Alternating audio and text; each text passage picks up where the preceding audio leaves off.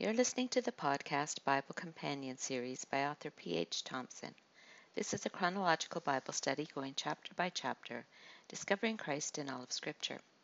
This is the summary of the book of Genesis. So this book began with man and woman in a perfect creation and ended with a coffin in Egypt, representing how far we have fallen from our original state. The book begins with the introduction of sin into the world and the many attempts of Satan to thwart God's purpose and plan and to destroy his people. But in spite of it, the plan proceeds because although people may plan and intend evil, God overrules for his glory and the good of his people. So even as God was announcing the curses and punishments for the sin of our first parents, he was including hope that a deliverer would come. We saw these scarlet threads as we studied. A scarlet thread is a hint, type, or shadow of Jesus Christ or the gospel message. And we know the Messiah is in the Old Testament because that was the expectation of the Jewish people, founded on Scripture.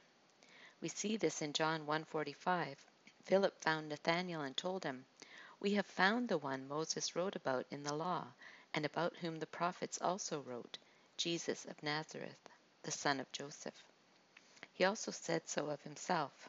John 5:46 says, "If you believed Moses, you would believe me, for he wrote about me." In Luke 24:47, after his resurrection, he spoke to the disciples on the road to Emmaus, and beginning with Moses and all the prophets, he explained to them what was said in all the scriptures concerning himself. Also, Hebrews 10:7 quotes Psalm 40:6-8, which was a messianic prophecy. "Then I said, Here I am. It is written about me in the scroll. I have come to do your will, my God." So we won't reiterate the scarlet threads again in detail, but just point out some of them, and there are many. So Jesus Christ is in the book of Genesis first as the Word of God who creates. He is prefigured by the first Adam who was of the earth, but he is the last Adam who passes the test. He is the promised seed or offspring of the woman. He is seen in the blood of Abel, by contrast, because his blood cried out for vengeance, whereas Christ's blood cries out for forgiveness.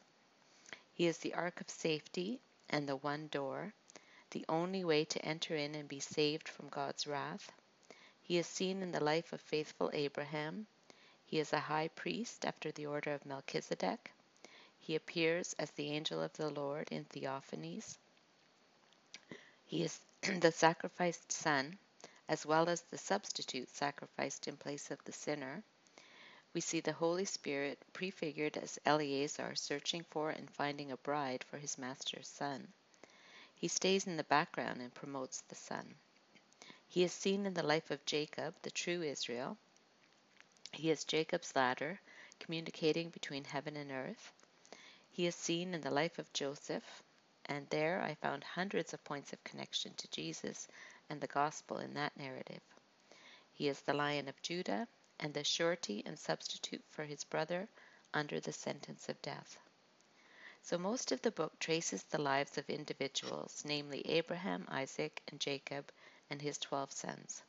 We move from a global perspective at creation to the first family, to the separation into believers and unbelievers, inward to the family of Noah, outward again to the global flood and the dispersion of nations at Babel, and then inward again to an individual named Abraham, called out of a pagan nation to begin a new nation. Then his family line is the focus of the rest of the book. The Joseph narrative itself takes up 14 chapters. So what can we learn from studying this book of the Bible? First, that people are still the same, even if thousands of years have passed. The problems the patriarchs faced, infertility, family strife, or external enemies are not new, only the details are different. God is still faithful. Nothing in his creation can thwart the plan and purpose he has for his people. Like Joseph said, what they intended for evil, God meant for good. We are given a glimpse of the lives of this one family down to specific conversations, thoughts, and motives. Most importantly, we see God interacting with his creation, slowly revealing more about himself and his plan for humankind, and this is called progressive revelation. The book of Genesis is foundational for marriage and the family unit, civilizations and nations, the value of human life, and the worship of the true God against idolatry. You've been listening to the podcast Bible Companion series by author P.H. Thompson. If you enjoyed this podcast, please subscribe and comment. Since Genesis and Job have now been re-recorded, do a search if you are continuing on in order. I have all of Exodus and Leviticus done, and the first 4 chapters of Deuteronomy, so I will commence with Deuteronomy chapter 5 next. May God bless the study of His Word.